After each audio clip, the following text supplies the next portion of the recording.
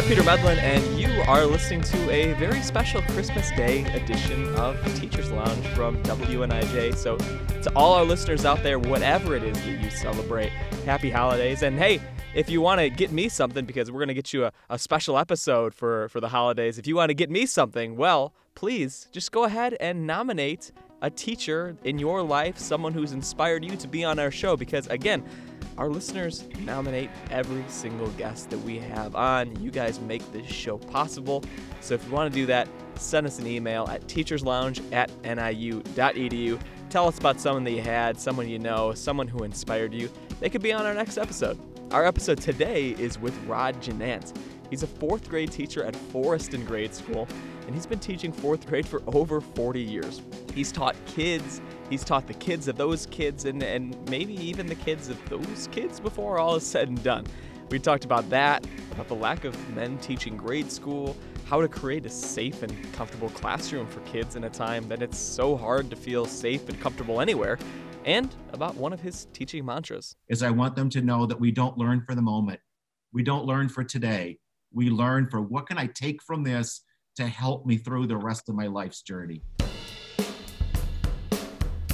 We're going to keep things nice and simple on today's episode, but I did want to share some really cool news in the Teachers Lounge world, which is that last week, I wrote a story about how schools are getting creative to keep holiday traditions alive during the pandemic.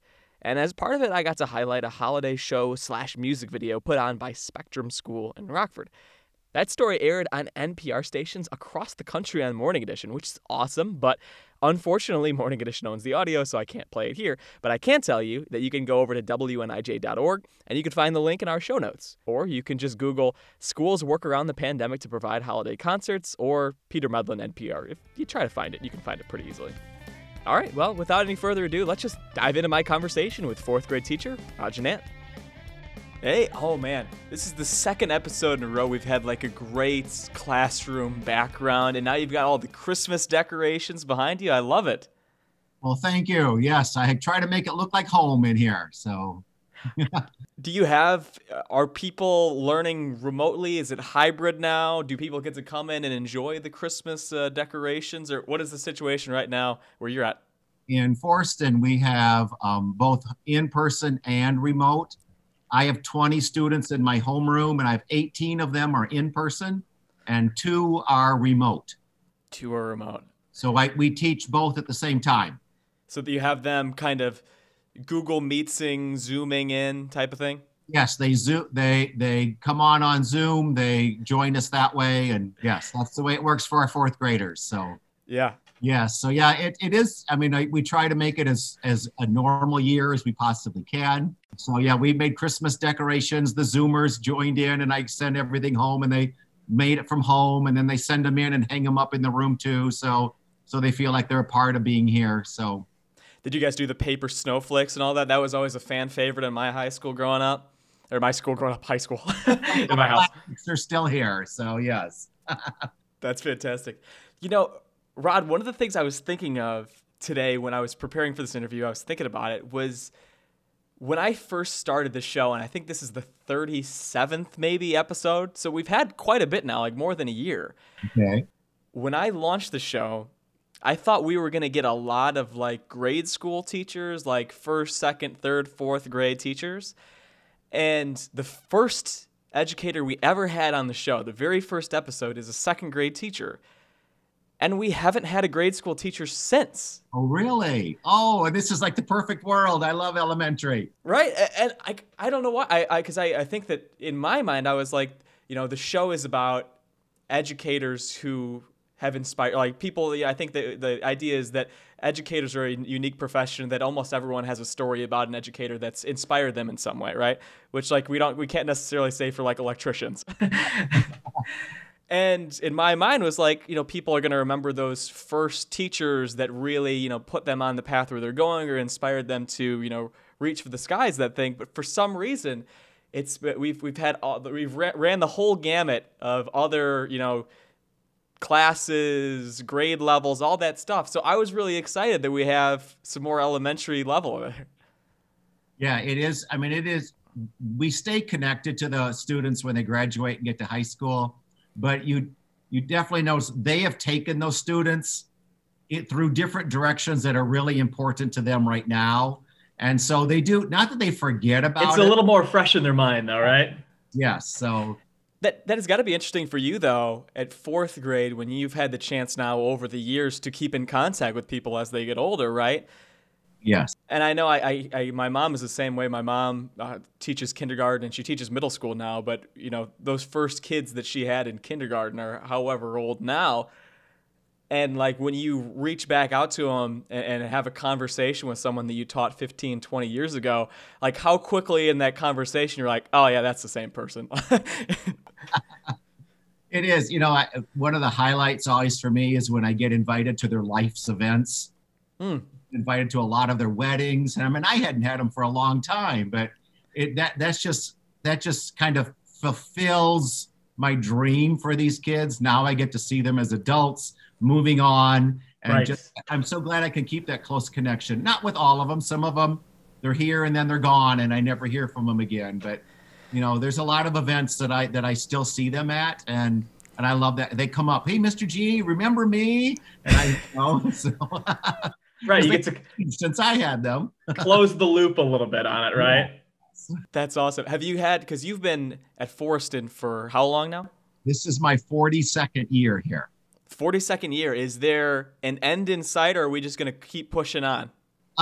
There is not an end in sight just yet. I know that it's getting closer. I am hoping that when it's time, I will know that, but I'm not ready yet.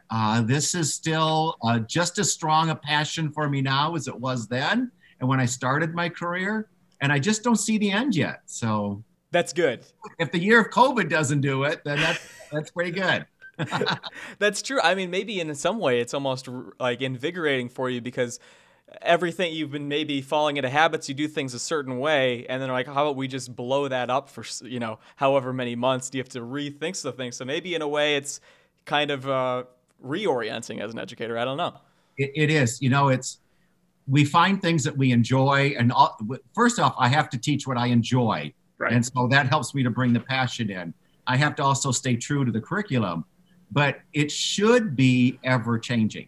It shouldn't be constant. It shouldn't be where it can become a rut. So I try to change things up all the time, just to help me stay fresh. Yeah. This year, of course, has really pushed me to look at things in a new way. How else can I teach that? How else can we practice that?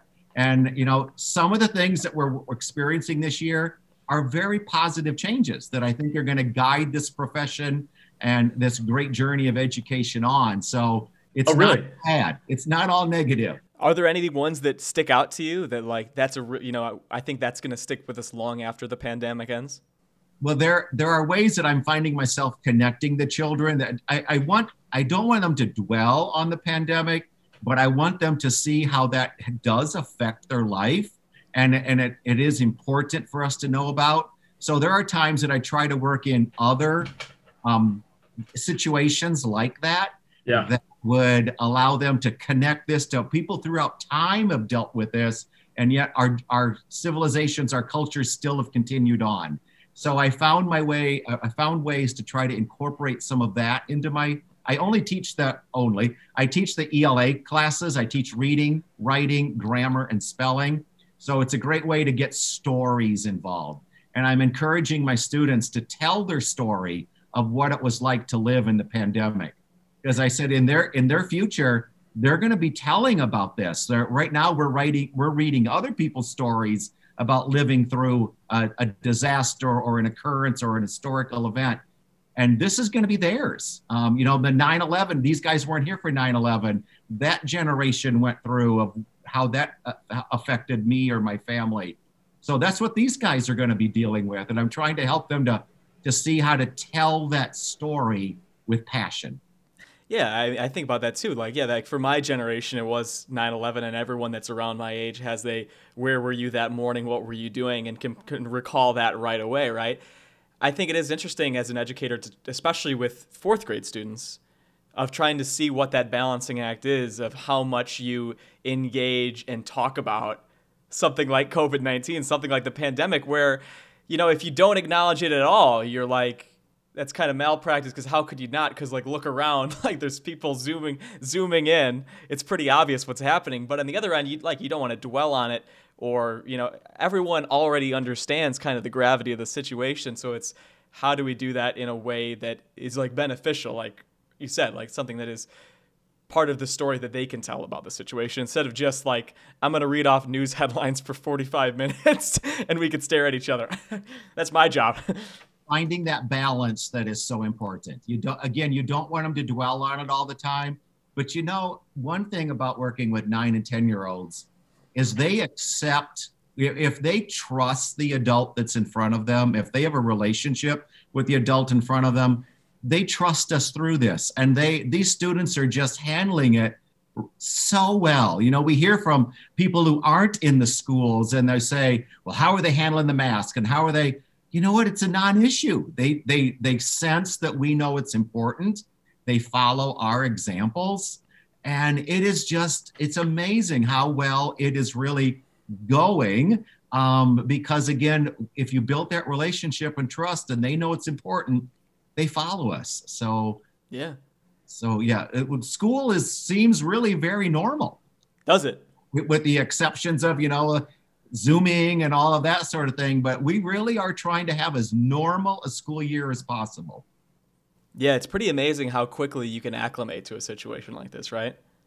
And I think you saying that about 9 and 10-year-olds reminds me, I don't know if I've told this story on the podcast before, but it actually is kind of an interesting connection that I have to education that way. When I was a senior in high school, I was in a sports medicine class, and I was going to be a physical therapist, right?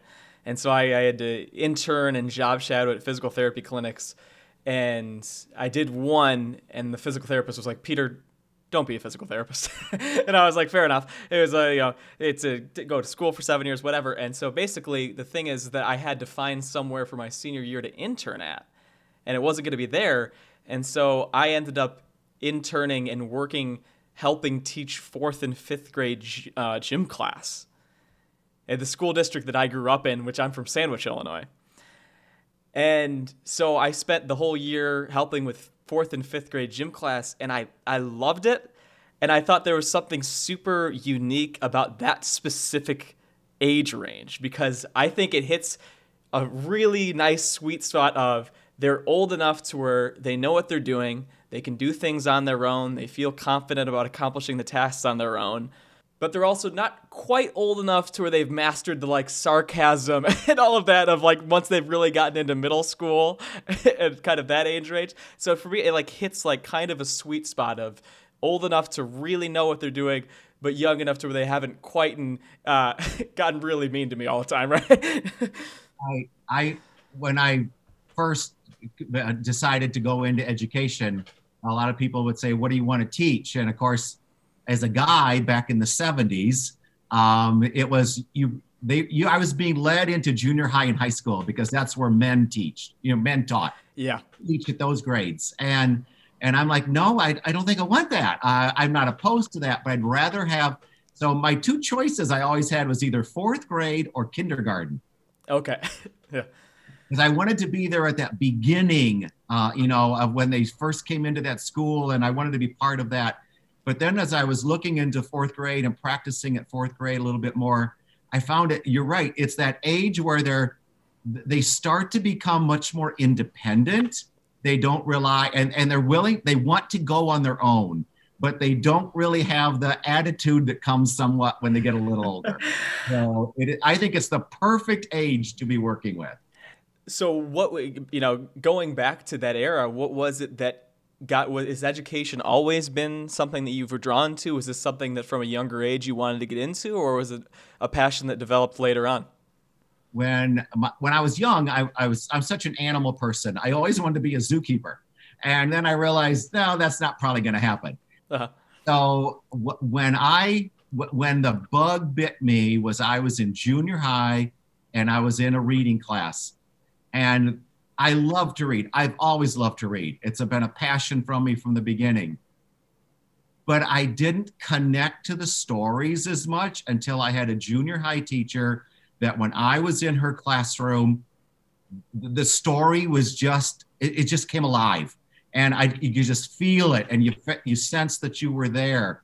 And I'm like, this is amazing.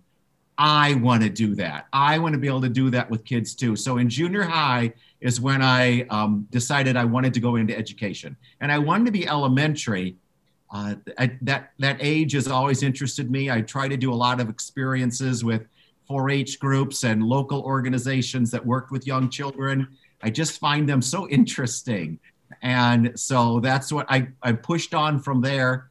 I was led a lot of times away from elementary because, again, kind of like, well, that's where the women teach. And I'm like, I went to interviews back in the 70s, and they're like, well, don't you really want a junior high job or a high school job? I'm like, no, I really want, well, we don't really have men at elementary. And I'm like, well, maybe it's time to do that. And one sad note, I guess, I wish we still had more. I'm the only male elementary teacher in our district right now. Really? We've had others. I wish more men would go into this. Yeah, I mean, even thinking about myself and what my experience was growing up in my small school district, I don't remember there being a male teacher until I was in 5th grade. I don't remember even seeing one, in the district. Right. Last year, it's a well-known fact that teacher shortages are coming. And they're here, yeah. It's hard to fill these positions. And so one thing our district has done is to really try to encourage our high schoolers to look into that.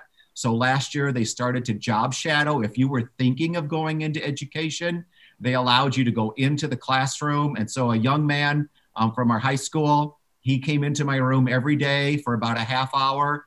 And he's as far as I know, he is still pursuing a career in elementary education.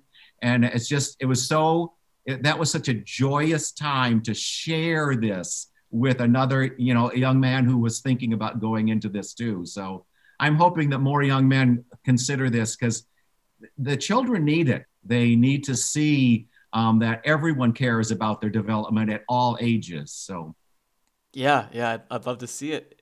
When you were in middle school, when that bug first bit you there, and you were thinking about that atmosphere that the teacher created for you, could you pinpoint what exactly she was doing when you were trying to recreate that? Is it a specific set of things, or is it just kind of an energy or kind of a vibe that you bring to the classroom?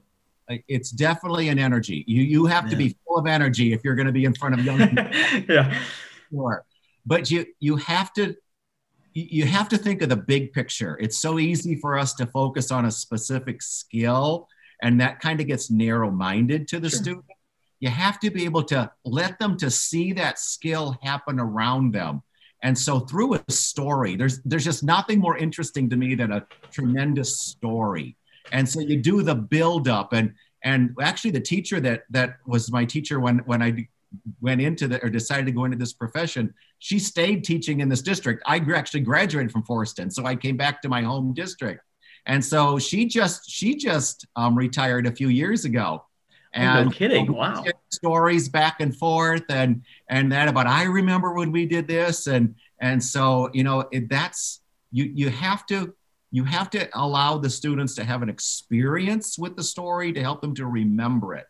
And so that's what I try to do. I try to create things in the classroom. I try to bring in other ideas that, have you thought about this? Okay. And my 2 favorite words I want my students to always do when they're reading is I wonder. And so I encourage them while they're reading a passage, push it beyond that page, push it beyond what the author put on there. I wonder what's going to happen next. I wonder if the character would have done this. I wonder if, and I keep telling them, if you do the wondering while you're reading, the story comes alive, and then you are really immersed in that story, and wow, you can do powerful things with it then. That's really fascinating. I'm trying to remember, reading and those type of classes, and I feel like that was something that I wish that we talked about more, was like, there's subtle ways to learn how to mine that subtext. To be able to connect to the text. I always tell my students, reading doesn't happen with your eyes. All your eyes do is bring the text to your brain. Reading happens in your brain and your heart. And you have to get both of those involved. You have to get both of those. You have to feel that while you're reading, and then magic happens. In 2020, we're all guilty of this. I'm on my phone 24/7. everyone is. And for younger kids, I can only imagine the just constant distraction and stimulus that it is. And for me with reading, I'm not the fastest reader in the world. I wish that I were. I'm not that patient. But it really is this exercise in not just patience, but in that wonder that you're talking about, and how rich of an experience that can be in 2020, even more so, when I feel like constantly I'm trying to just get to the end of the page. I'm trying to dig there. But instead of doing that, I mean, like, put my phone in another room and really just live with it and try to breathe into text for a little bit. We for the first time last year, our school did an all-school read. And we used a book called Wish Tree. And it was so fascinating to see from kindergarten through 5th grade, everybody read the same story or had it read to them. Every staff member was involved in it.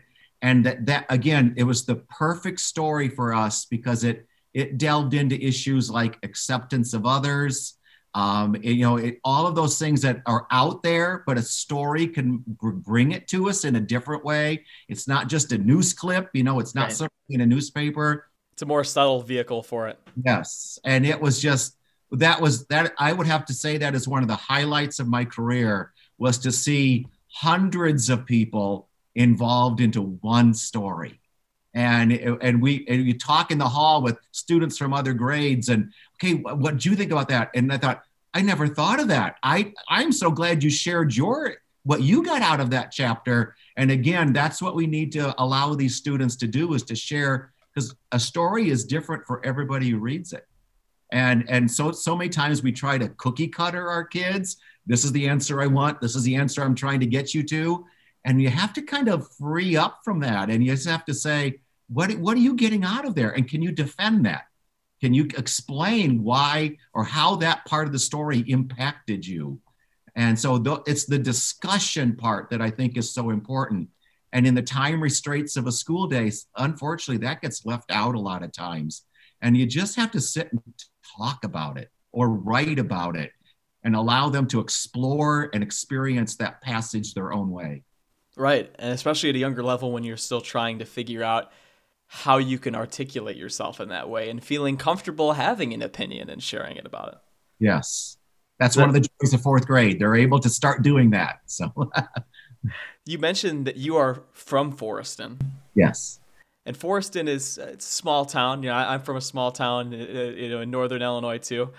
And I think it's interesting. Did you always have that in mind? Is this just an opportunity that came your way, that it was just happenstance to come back? Because I think people often have really, I think especially in small towns, people have really interesting relationships to how they view it. What was it like for you coming back? Well, it was a journey to come back. It's my first job. It's my only, I've been in the same district all 42 years, which is, I don't think there's probably too many teachers who can say that. I've taught the same grade level all 42 years. One year I did 3rd and 4th due to budget cuts. I kind of did a multi-grade class, but as I was interviewing in the 70s, again, some doors were closed. I didn't get those. I went to college in Iowa. So I kind of looked around that area to maybe stay out there and get there. I never did get a job. I was offered a job, an interesting story of I turned that job down. And then I thought, why did I do that? But it got to be near the end of July and I didn't have a job yet. And all of a sudden the local district contacted me and said, hey, we have 2 openings. We have a 4th grade job and we have a junior high job. And I'm like, oh, 4th grade, that's always been my dream. And so I went in for the interview, and that is one of the questions they asked me. I still remember that. The superintendent at that time asked me, so you think you'll be able to handle being a hometown boy? Are they going to see you as a teacher and not just, And so I said, well, my goal is that they see me both ways, that I'm a hometown boy who wanted to come back and be a part of this community. And so the principal who interviewed me was actually my 1st grade teacher when I had her. And so connections were still there. And they offered, after the interview, they said, well, we're kind of thinking of you for the junior high job. And I'm like, of course. Well, would you think about the 4th grade job? I'd like to do that. And so then they said, if that's what you'd like, we'll be glad to put you in that spot. And it's been that way ever since. But it wasn't really my goal to come back to the home, to hometown. A lot of my colleagues are also Forston grads. I think there's something about this district, something about the communities that make up our district that just makes it inviting to come home and welcomed back and like, thank you for coming back and being a part of our communities. It's really a very special place to teach. Hey, speaking of stories, it's the full Odysseus hero's journey, right? You had to leave in order to come back. So I've had offers throughout my career. Would you think about coming here? Would you like about that? And I just look back on it, and this was such the perfect place for my wife and I to raise our children.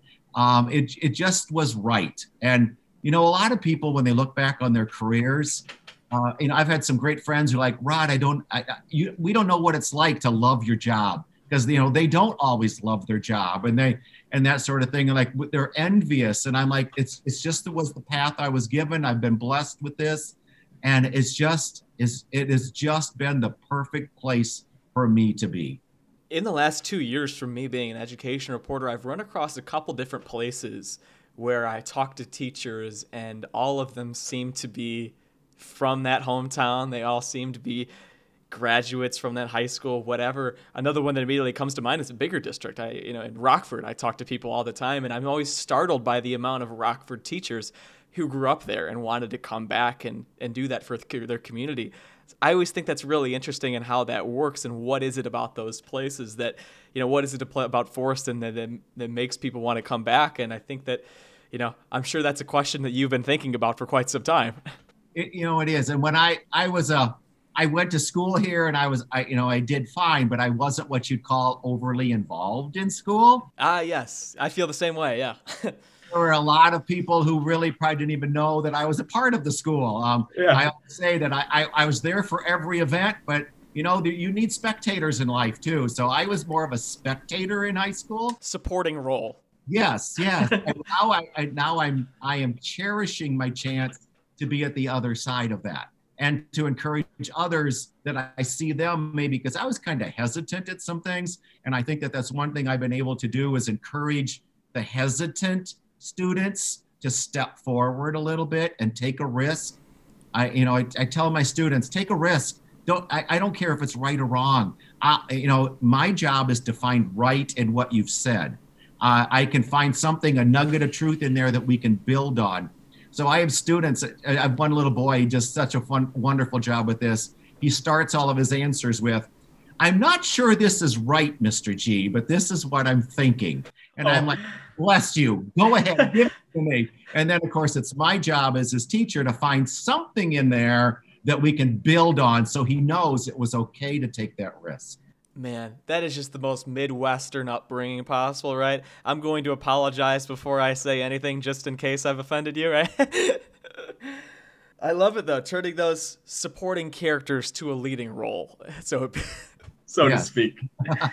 We just had a conversation after school. I don't know how it happened in the hallway about those of us that have been teaching for a while, about second generations coming through. And I've had a lot of second generation families come through.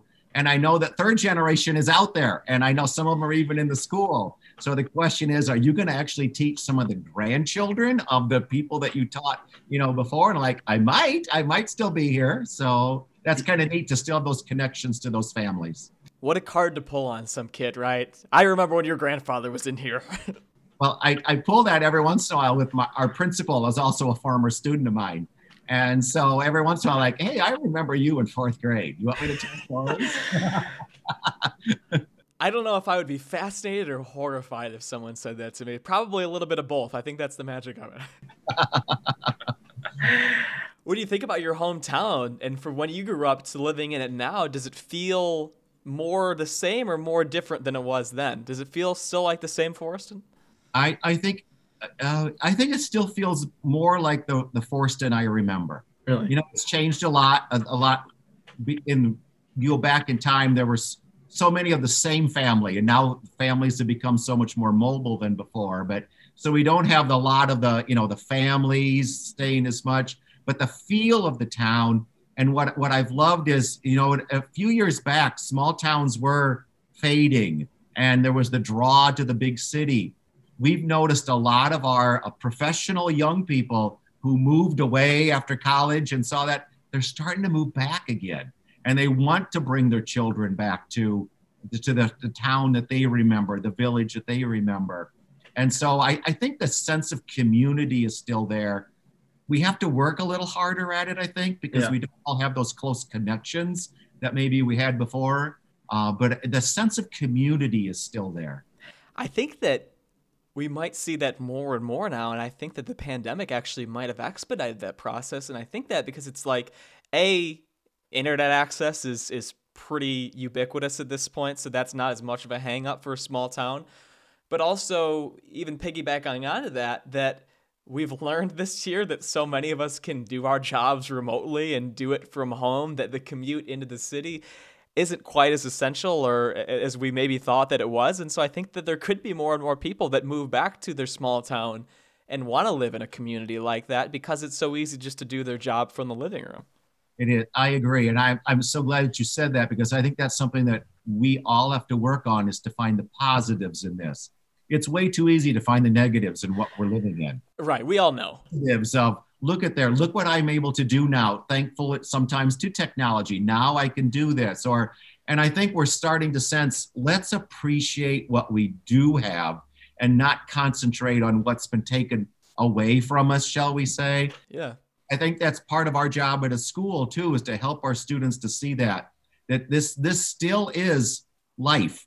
This still is school. This still continues on. And let's not focus on, we have to pay attention to them, but let's not make that our full focus. Right. And just because we're all so abundantly aware of the negatives of it, I mean, that much is very, very clear, but that doesn't necessarily mean that there aren't silver linings, things that we can pull from this that might be able to make our lives better or easier in the future. So I hope we can define this time in history as finding the positives in it. I really hope so. I hope it doesn't just become a negative historical event. Right. And I think a big part of that is going to be in 5 years and 10 years and 15, 20, however long, when you start to see those stories about what it was like for people that are, my age, for your age, and then also, like you said, those 9 and 10-year-olds and what it's like for them and the kind of stories that they tell about what living through this was like for them.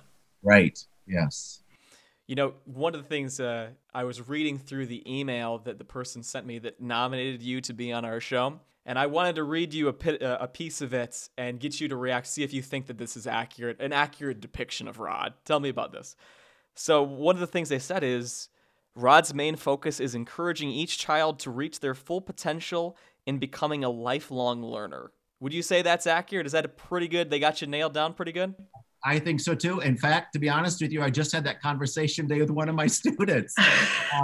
And because she asked the ever-pressing question of, Mr. G, why do I have to know this? And so I go into, but you never know.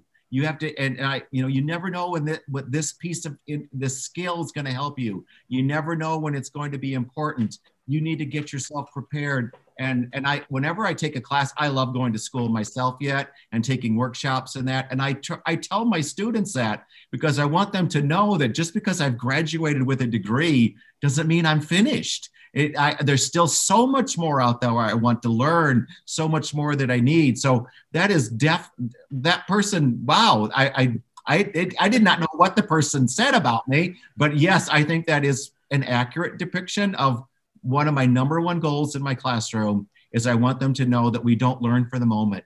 We don't learn for today. We learn for what can I take from this to help me through the rest of my life's journey. And I think that, when we talk about, why do I need to learn this? Why is this important? Maybe if you're in a 11th grade geometry class and now I'm a journalist, like I could say, okay, fair enough. Like maybe the kind of formulas, maybe slope intercept form doesn't help me a ton at this point. But for you specifically, I think stories and the way that we interpret and mine the subtext from it is very much something that is going to be a value forever, in that, like, stories in general, the stories that we tell about the world we live in, our jobs, our families, the stories that we tell about ourselves is just how we interpret the world. One of my goals is always to help my students to learn a skill without them even knowing they're learning a skill. I want it to seem as natural. I want it to seem as that's just what we do. And then we can reflect later on, okay, so what did we learn today? Let's debrief. And they're like, wait a minute, we learned a lot. You're right, but you didn't even know you were learning. Double blind. So that's kind of my goal. I like to sneak teach so they don't even really know they're learning, but they're processing it and it's sticking with them. We love some subterfuge in our fourth grade. Yes. That's fantastic. We've talked a bit about, we mentioned the Christmas lights, trying to make it feel like home, like it's a safe, comfortable environment, and that's the kind of place you want to curate, is where people feel comfortable learning. I'm curious, in this year, I mean, you said that it kind of feels like school, things feel pretty normal, but was it more of a challenge this year trying to create that atmosphere for people that feel safe and comfortable when there's just so much about this year that doesn't feel safe and comfortable? It is. It's a continuing struggle. It really is. We're living in, every day is an unknown, which every day in a classroom is an unknown, but there are a lot more unknowns. And so you have to go into each day knowing what you have planned for that day, what you were hoping to get to. That may not happen, because you have to address those unknowns that come in. The days, I love the days where our technology goes out and all of a sudden you can't use the devices and you lose your Zoom friends and things like that. And then, as I tease with the younger students, so now you know what it was like to teach in the 70s when we didn't have any of that. That's when I think some of our greatest teaching goes. I do try to create an atmosphere. I'm hoping that my students sense that this is like the best 6.5, 7 hours of their day, that they feel like they're appreciated, they feel like they're being listened to, and their needs are being met. And that's why you try, in an elementary setting, you try to create that home feel, like a nest. They're comfortable in my nest now. And I think that's one of the things during this year with everything going on with the pandemic. So many times they're being told it's not safe, it's not safe, it's not safe. And I'm hoping that my classroom is a safe zone. And then they can let their guards, they still have to be careful, but they can change their focus, and their focus can become to whatever we're working on that day, and not the things that are, being pushed into their face a lot. So, yeah. Rod, I just have a couple more questions for you, and we can kind of rapid fire these, and these are a little more open-ended, so interpret it however you will. When you think about education and what teaching is like right now, and everyone, of course, from politicians to parents, everyone has an opinion on education of what they think that it should be and what it's actually like. Is there something for you that you think is something about education that you think is more important than you think some people might realize, or just an aspect of education that you think or you wish people were talking about more? The first thing that comes to my mind is I wish people in general, even in the classroom, in the school, in the community, I wish we really listened to our children. I wish we listened to their perspective, and then we can build on that. I think so many times we decide what children need and we forget them in that equation. And so I wish we all could just really listen carefully to what the students are telling us. Yeah, I did a story in, I believe, late August. I wrote that was where it was in West Aurora. Their school district had essentially solicited a survey from their elementary school kids, asking them, hey, what are your worries going into this unknown school year? What do you want? What are you concerned about? What do you think? And how did it go for you in the spring? When we were trying to figure all that out on the fly, what was it like for you? And I got to read a bunch of the responses, like in their own words, from these really little kids. And I really hope, I hope that stuff is, that most school districts are asking those and soliciting, because you read through them and you're like, these kids are 5, 6, 7, 8. These are really valid concerns they're raising. Like they have something to say. So I hope that, like you said, that we're asking them how they feel and not just saying, well, they probably don't feel good. Well, I'm going to talk for them. And I think that the best writing is children's writing, because they know how to nail it. They know how to say exactly what they want to say in a few words. And we as adults think we have to flower it up and add all those extras. And children have a way of getting right to the point. If you ever want to know something, ask a child a question and they're going to tell you. And I like that. We lose that as an adult, I think. We're trying to be very diplomatic all the time. We write like I'm releasing a press release about a situation. Just cut right to it. One of my other questions is, I always hesitate, and I always say that I hesitate to ask, like, what's the most important thing? Because I feel like that puts a lot of pressure on you to answer, like, oh my gosh, what's the most important thing?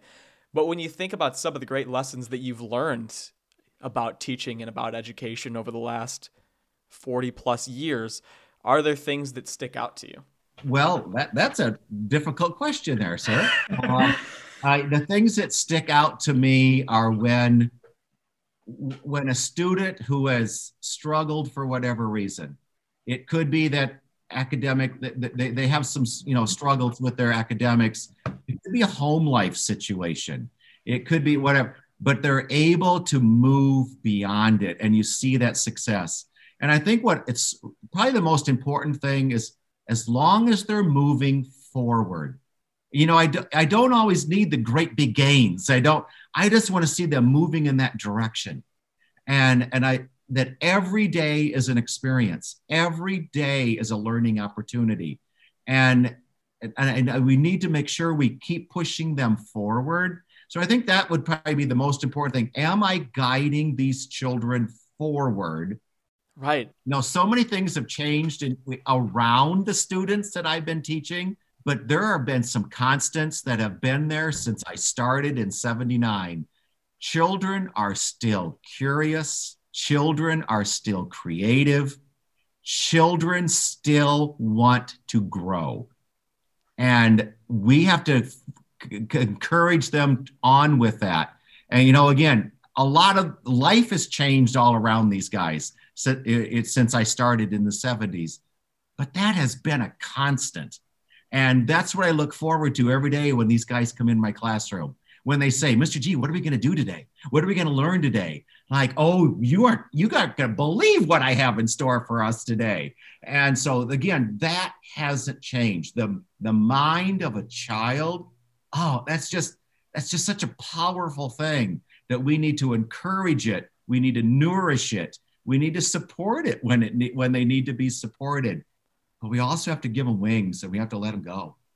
And so that's I'm hoping, that my students sense that. I'm hoping that, I know that our school encourages that wholeheartedly. I hope they sense how much I cared.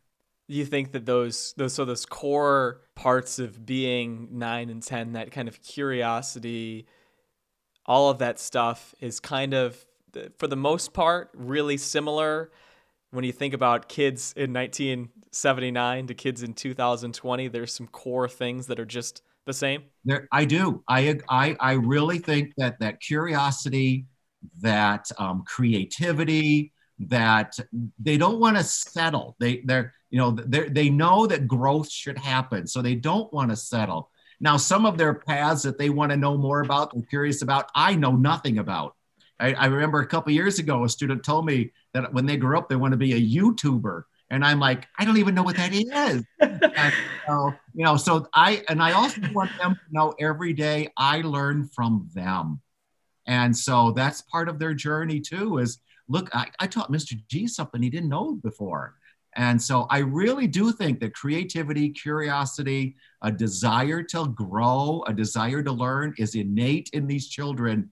And sometimes the world is kind of taking that away from them.